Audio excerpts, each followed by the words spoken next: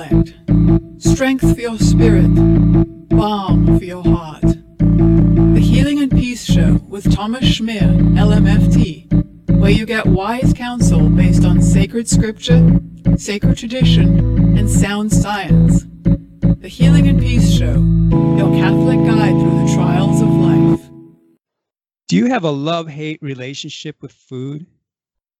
Are you looking for a way to apply Christian principles to help improve your relationship with food? Whether you binge only on occasion or have a full-blown eating disorder where you binge and or purge regularly, today's guest can help you. She not only has recovered from an eating disorder, she has inspired millions along the way. She's an author and speaker with a bachelor's in fine arts who has received certificates from the Nutritarian Educational Institute. Most importantly, she's endorsed by our most recent guest, New York Times bestseller, and creator of the Nutritarian diet, Dr. Joel Fuhrman. Without further ado, I'd like to introduce Emily Boller. Welcome to the show, Emily. Thank you. It's a privilege to be here today. I feel honored to be a part of your show. Honored to have you. Yes. Well, we may as well get right into it. Mm-hmm. Holding up your book here, I don't know if it's out yet as we're recording it, but it will be by the time I put this out. I might put this out in a few months. And it's called Starved to Obesity. And can you tell us a little bit about the title? What does that mean, Starved to Obesity? Yes, I always tell people I dieted since I was age 6. And I was always starving myself, restricting. My mother put me on very restrictive diets as a child. And growing up, I was like starving myself. The next diet, the next whatever it was I was doing. And the lack of nutrients was creating in me just that desire to eat all the time. And now, because I'm fully nourished with lots of high nutrient foods, that desire to just eat all the time has gone away because my body is finally filled with nutrients that it needs instead of, being, I said I was really malnourished and, was morbidly obese because of it. I first learned about you mentioning morbidly obese. I first learned about you when I saw a picture of how you used to look in the book Eat to Live, and that was over 6 years ago. And so to me, you're a celebrity because you're in the book. Yeah. I say I'm a celebrity because I've done everything wrong in my whole life, but I've learned from it. Exactly. That's very humble. I appreciate that. So I've been reading your writings along the ways. I remember the old Disease Proof blog that I don't really think is around anymore, but you were contributing to that and interviewing people, but I didn't know until I read your book about what was really going on underneath the food addiction. Really, can you tell us about that? Sure. When I was in high school, well, I'll back up. When I was chunky as a little preschooler, and so I was put on a diet at age 6. And was given a goose egg if I gained weight and a plus sign if I lost weight, and sent to school with diet food. So I got in that dieting mentality, that focus on what my body looked like at a very young age, an aversion to scales. I didn't want to know what I weighed because this was as a 6-year-old, and I didn't want to know what the scales would weigh. And so I got caught up in that dieting mentality, and by the time I was in 8th grade, I was still really chunky, and I literally starved myself with just an orange for lunch every day at school, and I got just enough so I could fit into a pair of jeans by the time I was in high school, because prior to that I couldn't fit into jeans. And there were a lot of name calling. Children who are overweight are the brunt of the playground. Called names constantly, and on the bus, everywhere. If you have any kind of physical, appearance that's different, kids are really mean. Well, So high school, when I went to high school, I fit in for the first time in my life. I wasn't discriminated against. I fit into the activities. I fit into the fashion. I got to wear clothes that all the other girls wore. And so I fit right in. And then my senior year, I took it too far and I got very thin to the point that I was diagnosed with anorexia my senior year of high school. And, one thing back in the late 70s when I was diagnosed with that, counseling wasn't something that was, at least in my hometown, it wasn't emphasized. And so my parents pretty much just brushed it under the rug. And then I went into binge eating in college, but I dieted. So I never was overweight during those years of college because I knew how to diet. So I would binge eat and diet and exercise. So I was able to keep the weight off by purging. I never threw up, but I purged by exercising a lot and dieting. And then when I got married and babies came along, I just started binge eating and binge eating and binge eating. And at that point, by having little babies, I couldn't just go off and go exercise the calories off. So I continued to gain weight till I was 100 pounds overweight. And by the age of 42, I pretty much landed, I had chest pain and I had a heart catheterization. And as I was diagnosed with heart disease and high blood pressure, prediabetes. And I knew in my early 40s that I was sitting on a ticking bomb. So that's basically my story until I discovered Dr. Furman. And with when I started following Eat to Live, it was basically less than a year, and I had 100 pounds off. And I tell people prior to finding Dr. Furman, I was probably eating 200 points a day. Points is what Dr. Furman refers to as the nutrient scoring of food. And I was probably eating 200 points a day. Today, I eat probably between 3 and 5,000 nutrient points a day. And I don't calculate them. Yeah, I don't do that. But that's an average of how much my body is nourished now. Big difference. Yes. So with the points, people on this show don't know what that is. They don't necessarily know these things. Yeah. Yes. Dr. Furman, he has it's called the food scoring guide. And basically every food in there has a point system. For instance, kale scores 1,000. Versus like a piece of white bread, it's real low. Maybe it scores maybe a 5. But different foods have different scores of values. It's their phytochemicals, their micronutrients, what they have to nourish our body. And so, that whole mentality as I was growing up, it was never about the nutrients. It was always about what you can't have. And when I started eating this way, for the first time in my life, I started focusing on all the foods I could have. And that's when I followed this little book. He had a book out called Eat for Health, and he still has that. And it had a smaller version of the food scoring guide inside of that. And I remember every meal, I would look up the chart and try to find the foods that had the most nutrients. And I was like always focused on getting nutrients in my body.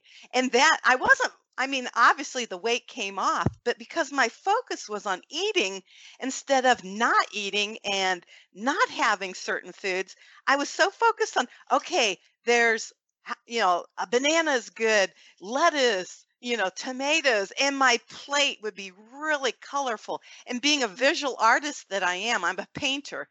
I love colors. So all of a sudden, my plate went from, a plate full of cottage cheese and all the white things the diet foods, the diet pudding, the diet jello, the diet soda. It went from all the bland colors to all of a sudden I had blueberries and raspberries and kale and lettuce and just beautiful colors. And so, yeah, I say I'm just well nourished now. And the weight is secondary because when you are well nourished, the pounds just start coming off. I remember reading something that you wrote that I think it was you, that you had gone to a party of some sort. I don't know, maybe it was Thanksgiving dinner. I just don't know what it Yeah. was. And people thought you had this big salad that you were going to start serving out to everyone, and that was your salad. Yes, yes, and that's another thing. All my life I was restricting my portions. Everything is about portion control. I was in programs where you weighed every and measured every morsel of food that you put in your body. For the first time in my life, I didn't have to weigh and measure and have everything portion controlled. I mean, my salad, see this bowl here? That's a normal size of salad for me now. Mhm. And you can eat a lot of salad. Yes. And Yeah. people think, "Oh my goodness, is that enough for 5 people?" It's like, "No, this is one salad." But for the first time in your life, you get to be full. Yeah, I remember someone saw me on getting started with this diet, and I'm eating a tomato like an apple, and he thought that was really Sure. funny, and he told his dad about it. Look at him. Ah, But that's it. yes. We can But it's eat a whole tomato by ourselves. It's okay. It's yeah. not wrong.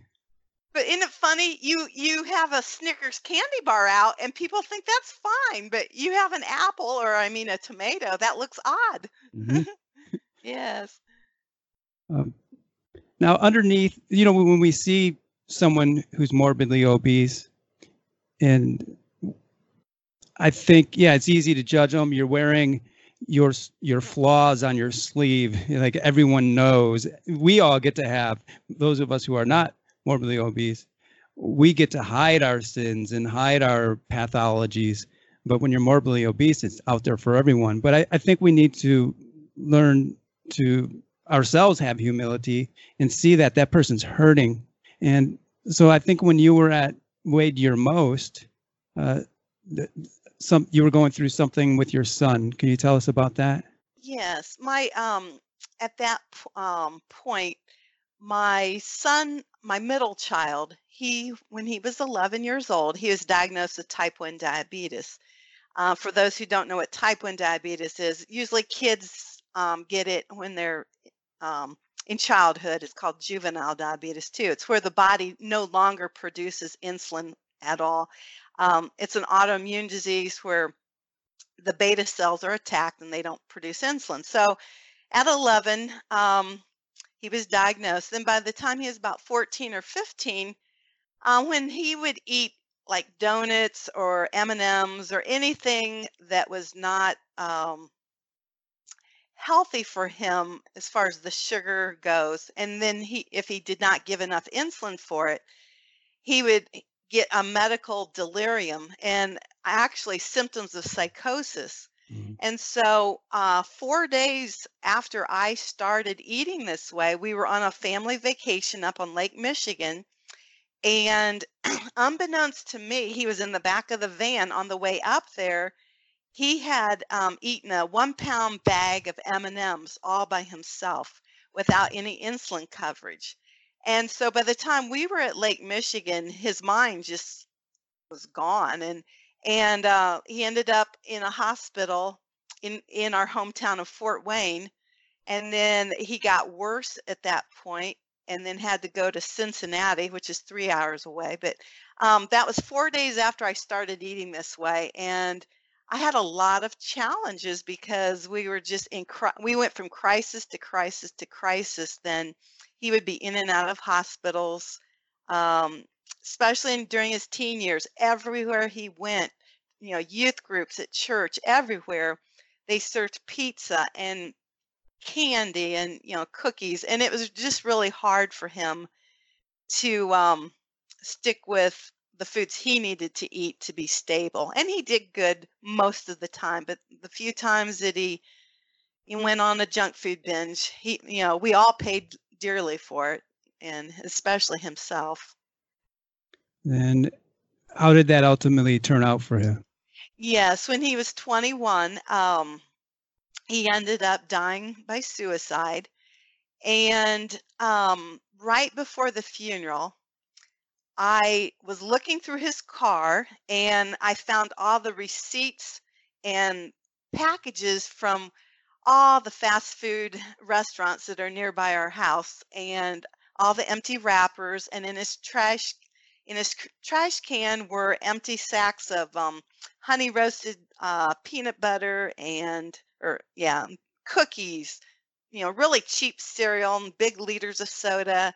Mhm. And he went on a major junk food binge and he would go into it. It was called metabolic encephalopathy. It was the big long name for it, but he wouldn't be in his right mind, and he ended up taking his life then. Life. Okay. Yes.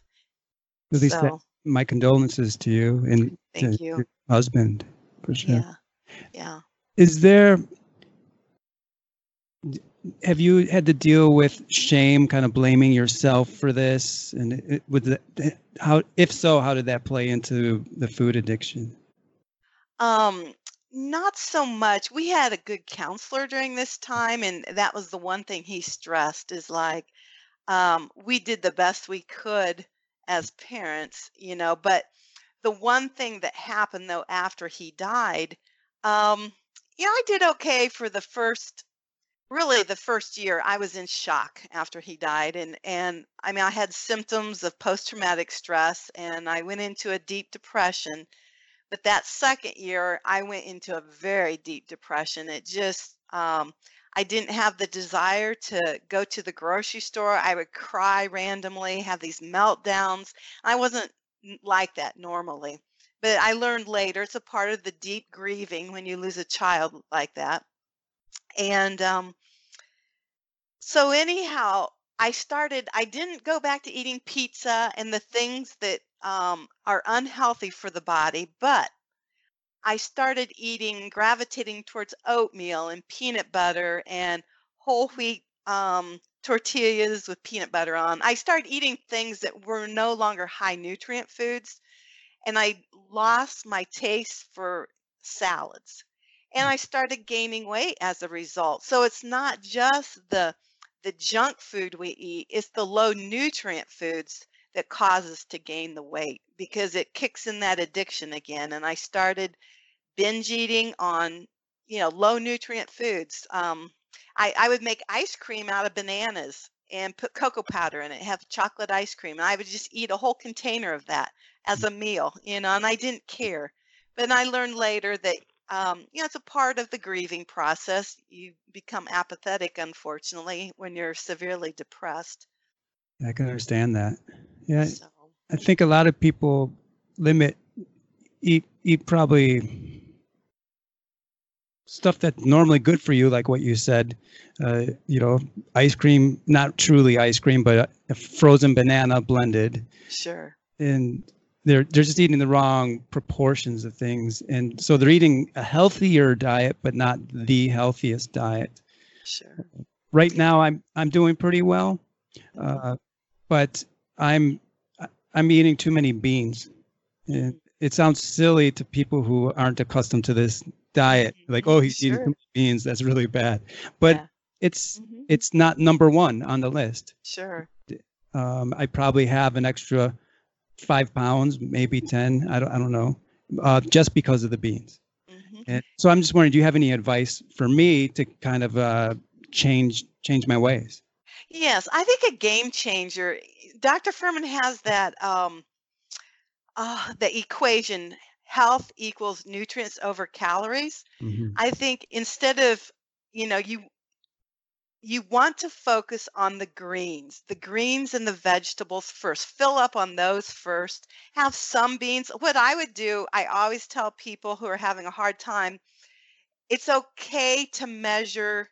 If you're having a hard time overeating on a particular food, it's okay to set boundaries with that food. So, perhaps stick to just a cup of beans at lunchtime and a cup of beans at the dinner time so that your body gets accustomed to the smaller amounts. And Hmm. it's not a forever thing, maybe, a week or two to where your stomach understands, okay, that's a good size of beans for my body. And Hmm. psychologically, you could eat probably 5 cups. I don't know how many you're eating right now, but your body doesn't need that many. So, I always tell people when they're starting off, it's a good idea, especially if you're overeating on a particular food, just to sort of get a little bit of boundary. It's not something you have to be real strict with, but you know, and fill up on the greens and the vegetables and the fruits, the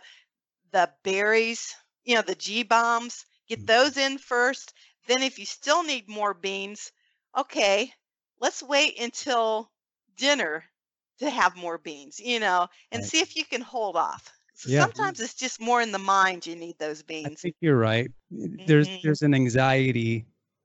It's like, what if I don't eat these beans, then I might not get that full feeling.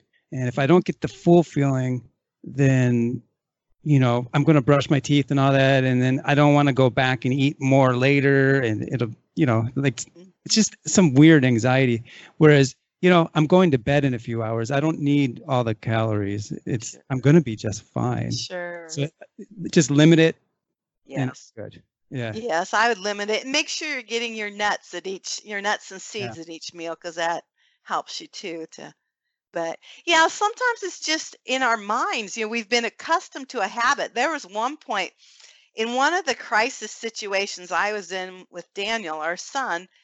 Um, I was just putting cocoa powder on everything, my oatmeal and my ice cream, everything that was sort of a sweet, not on lettuce, but I was putting cocoa powder. I mean, pure cocoa powder.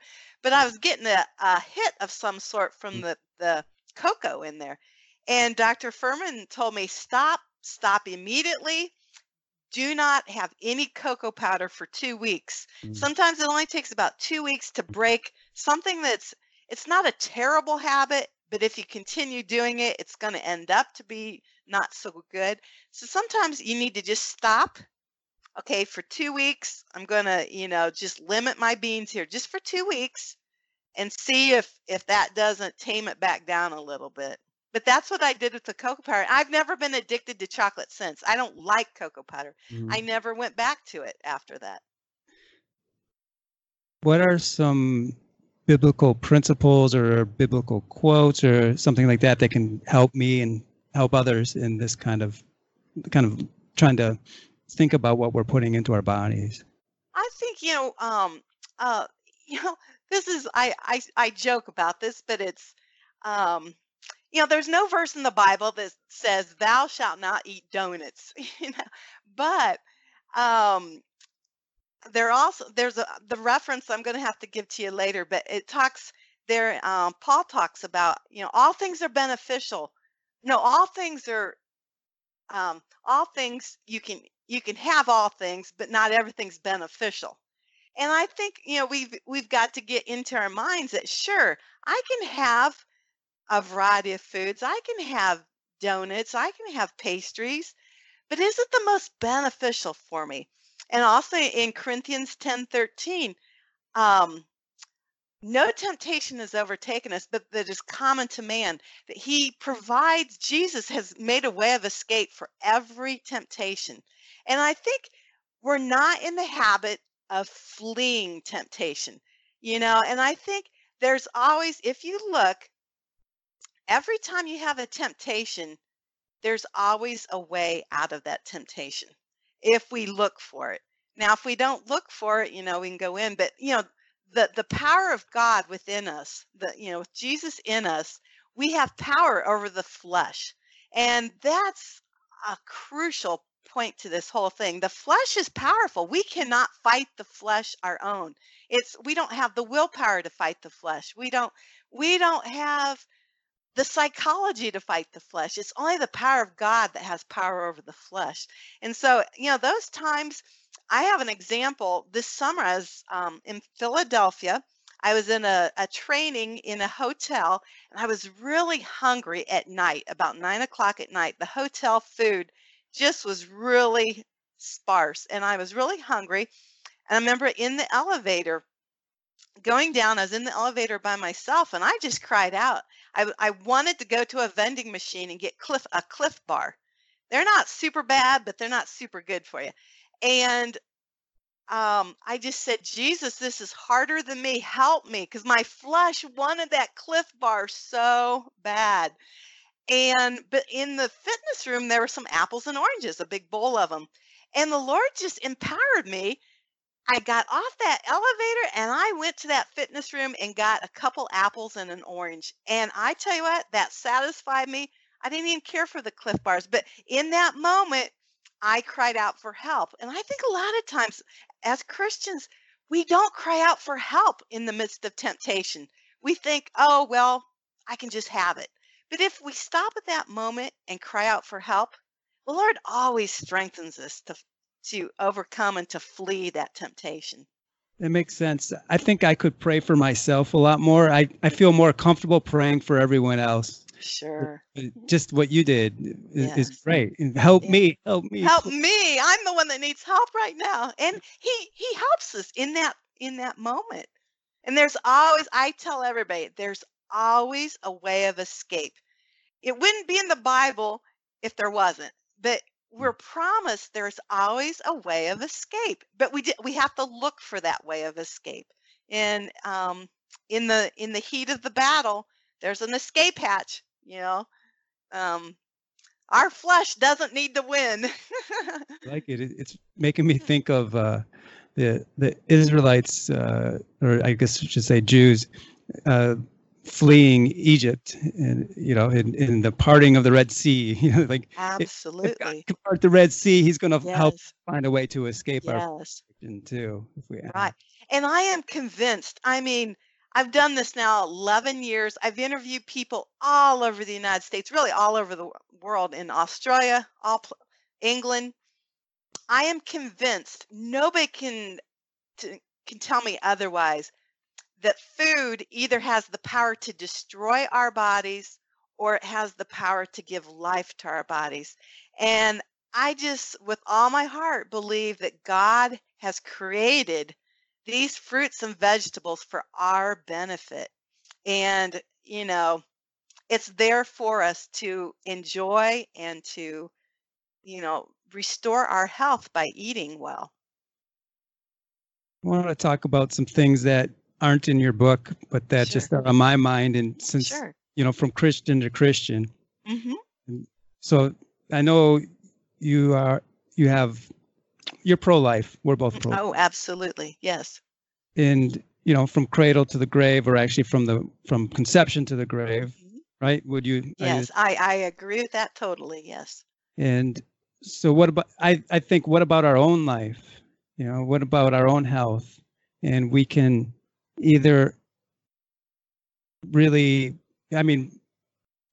we can end up with diabetes, type 2 diabetes. We can end up with some kind of cardiovascular disease.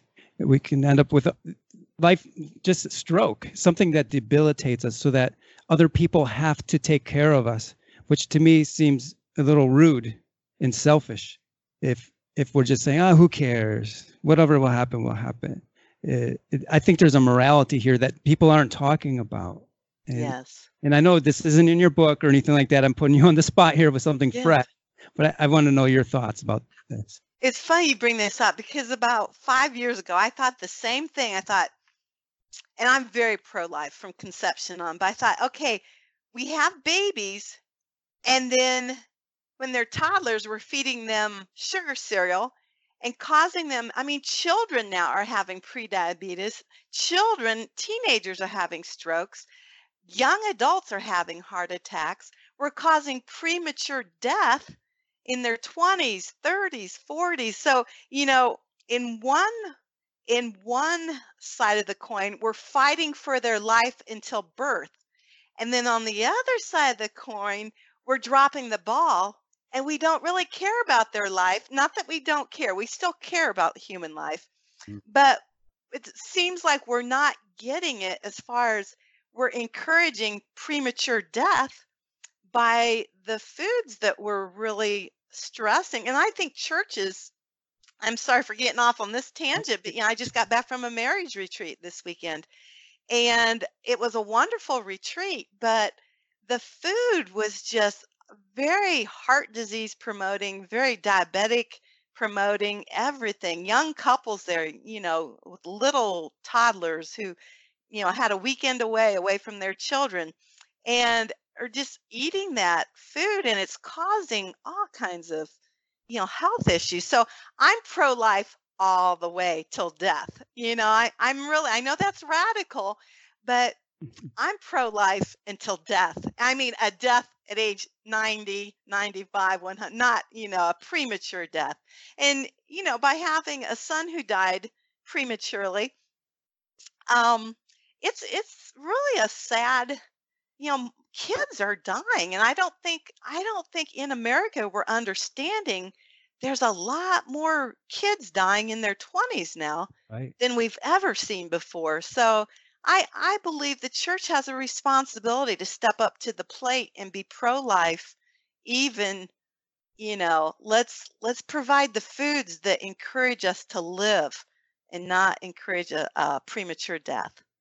I agree. I think people think it's kind to give children candy or ice cream. I see I watched some old TV shows from Desilu Studios. One in mind comes to mind, like Family Affair is one. It's kind of cute little show.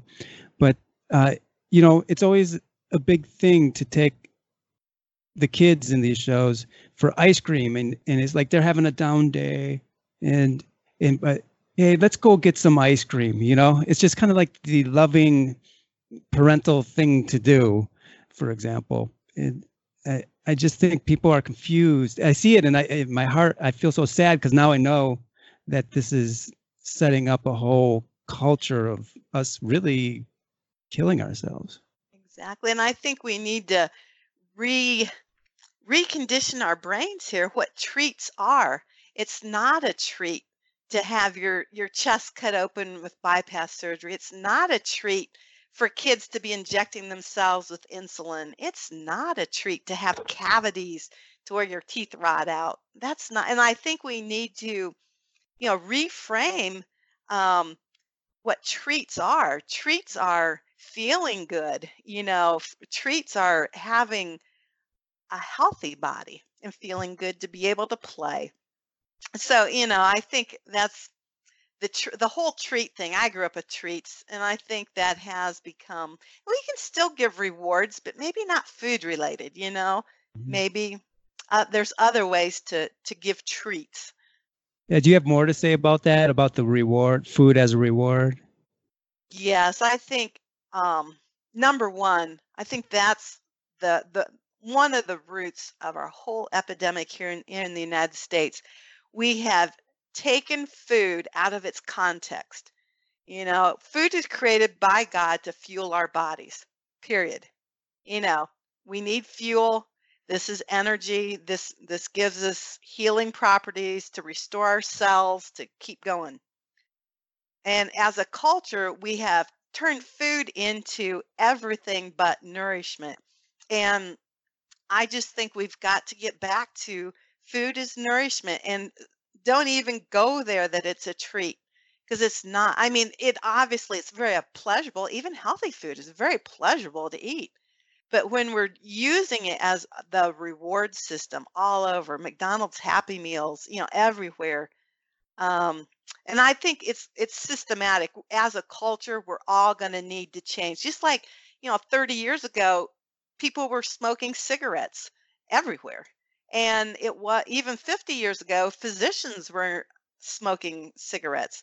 And it took a long time, but now there's not as many people smoking cigarettes because the entire culture got educated on the dangers of tobacco and smoking.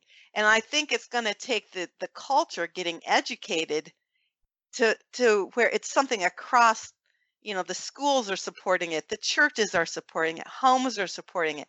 So, we don't have access to all this food for children, all these treats.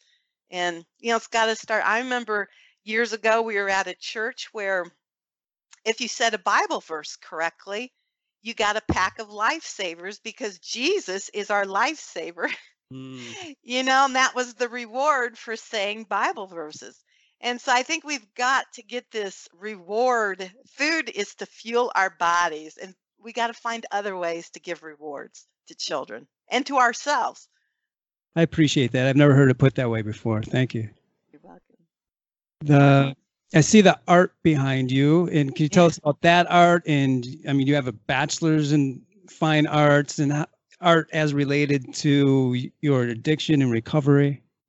Yes, actually I have been an artist since I say I grew up with a paintbrush in my hand more than a pencil. I grew up painting wall murals, and then I ended up going to college studying art. I, I paint everything from this is actually, I'll tell you about this. I didn't mean to tell you about my art. Um, that's called intercession. That's prayers. There was a season I went through where I'd turn on worship music and just paint the music, what was stirring inside my heart. So I have a whole bunch of paintings, but that's called intercession. And this is called pots and flowers. And I love to just paint anything that has life, flowers. I've always been that way. Well, and it's always been my goal, my lifetime goal, to produce significant works of art in my lifetime. And in 2006, I was over in Italy. A local college took a group of people over to study the art renaissance, and we saw all the cathedrals. We saw everything over there. And when I was um, looking at the ceiling of the Sistine Chapel, it just hit me that I would never think of smearing mud on the Sistine Chapel. I just could never do that. But here I was smearing mud every day on my body, which is a significant work of art that God created. But I was just smearing mud every day on it by the foods I was putting in it. So I felt really incongruent as an artist. Like, here I want to make beautiful works of art, but I'm destroying the work of art that God created. And so it wasn't until I decided in 2008 that I would use food as my artistic medium. It would be the paint, my body would be the canvas, and I would basically redo the canvas that I had messed up. So, it was full of mud. And, within 1 year, I got it back to where it was supposed to be. I didn't have blood pressure issues anymore. I didn't have diabetic issues anymore. I didn't have heart disease. From the inside out, I restored my body. So that's where I'm passionate now as an artist, especially as an artist. Um, we're naturally experimenters. We like to see whether it's a potter experimenting with different glazes, or a sculptor experimenting with different kinds of metals. We like to experiment. And so as an artist, it's like, well, I wonder what food can do to my body. And so it was fun. That's how I used it as an art exhibit. And that's it's an online art exhibit called Transformation. And that's Transformation. Where is that? trans Where's that located? it's at my website, emilyboller.com, and there's a little menu thing at the side, and Transformation is the art exhibit. Basically, what I did is I documented my changing images from month to month as my body was changing. I documented what was happening on the inside of my body too, by my blood pressure, my blood work. And so it was fun. And then I journaled on there too. So it was fun to see how my body changed that year, and how food really does have the power to make art, you know? And I know that there's a connection between pro-life and your art. Can you share that with us? Sure. We have a large pro-life group here in Fort Wayne, my hometown. And for years, I participated in their fundraiser every year as an artist. I painted, um, furniture. I donate a jewelry box painted, or they had some auctions. And then one year, for the whole state of Indiana, there was a print I made of Jesus holding a baby, and Jesus is crying and he's comforting that baby. And it ended up being a really a pro-life um, drawing. And the whole state of Indiana then used that as a fundraiser. I forget now what they sold it for, but it was basically a donation to the pro-life, in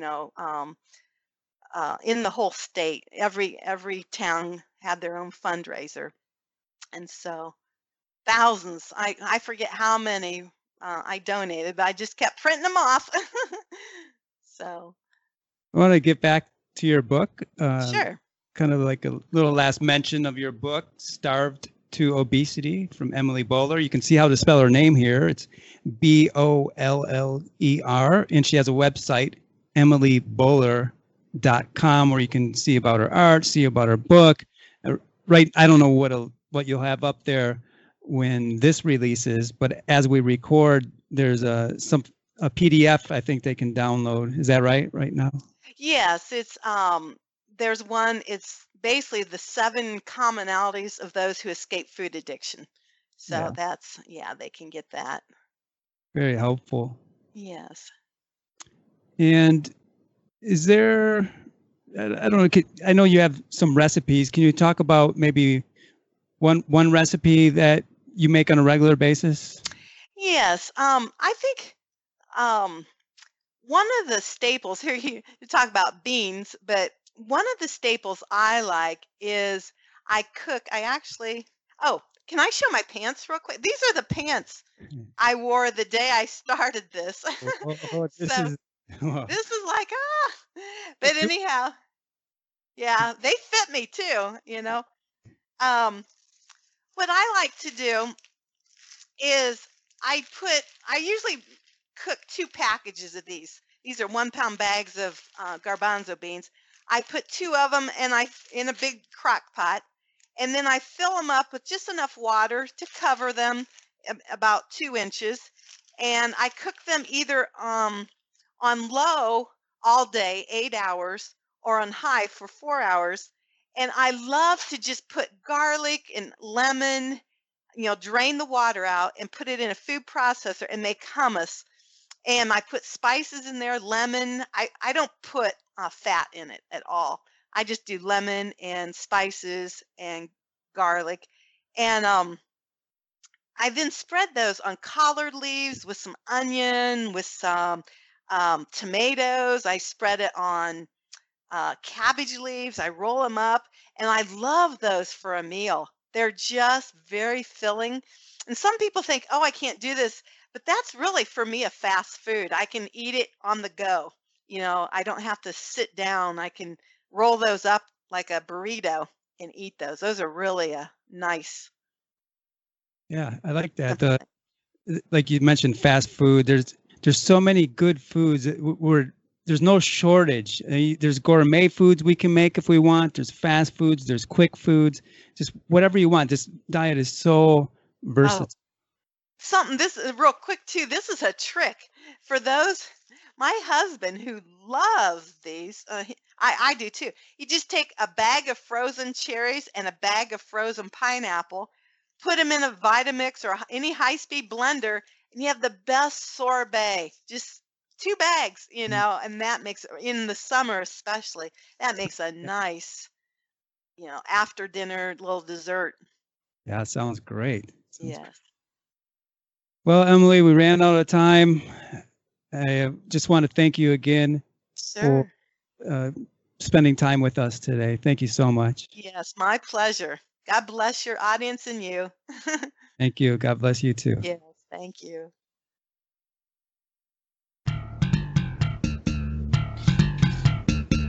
You've been listening to the Healing and Peace Show.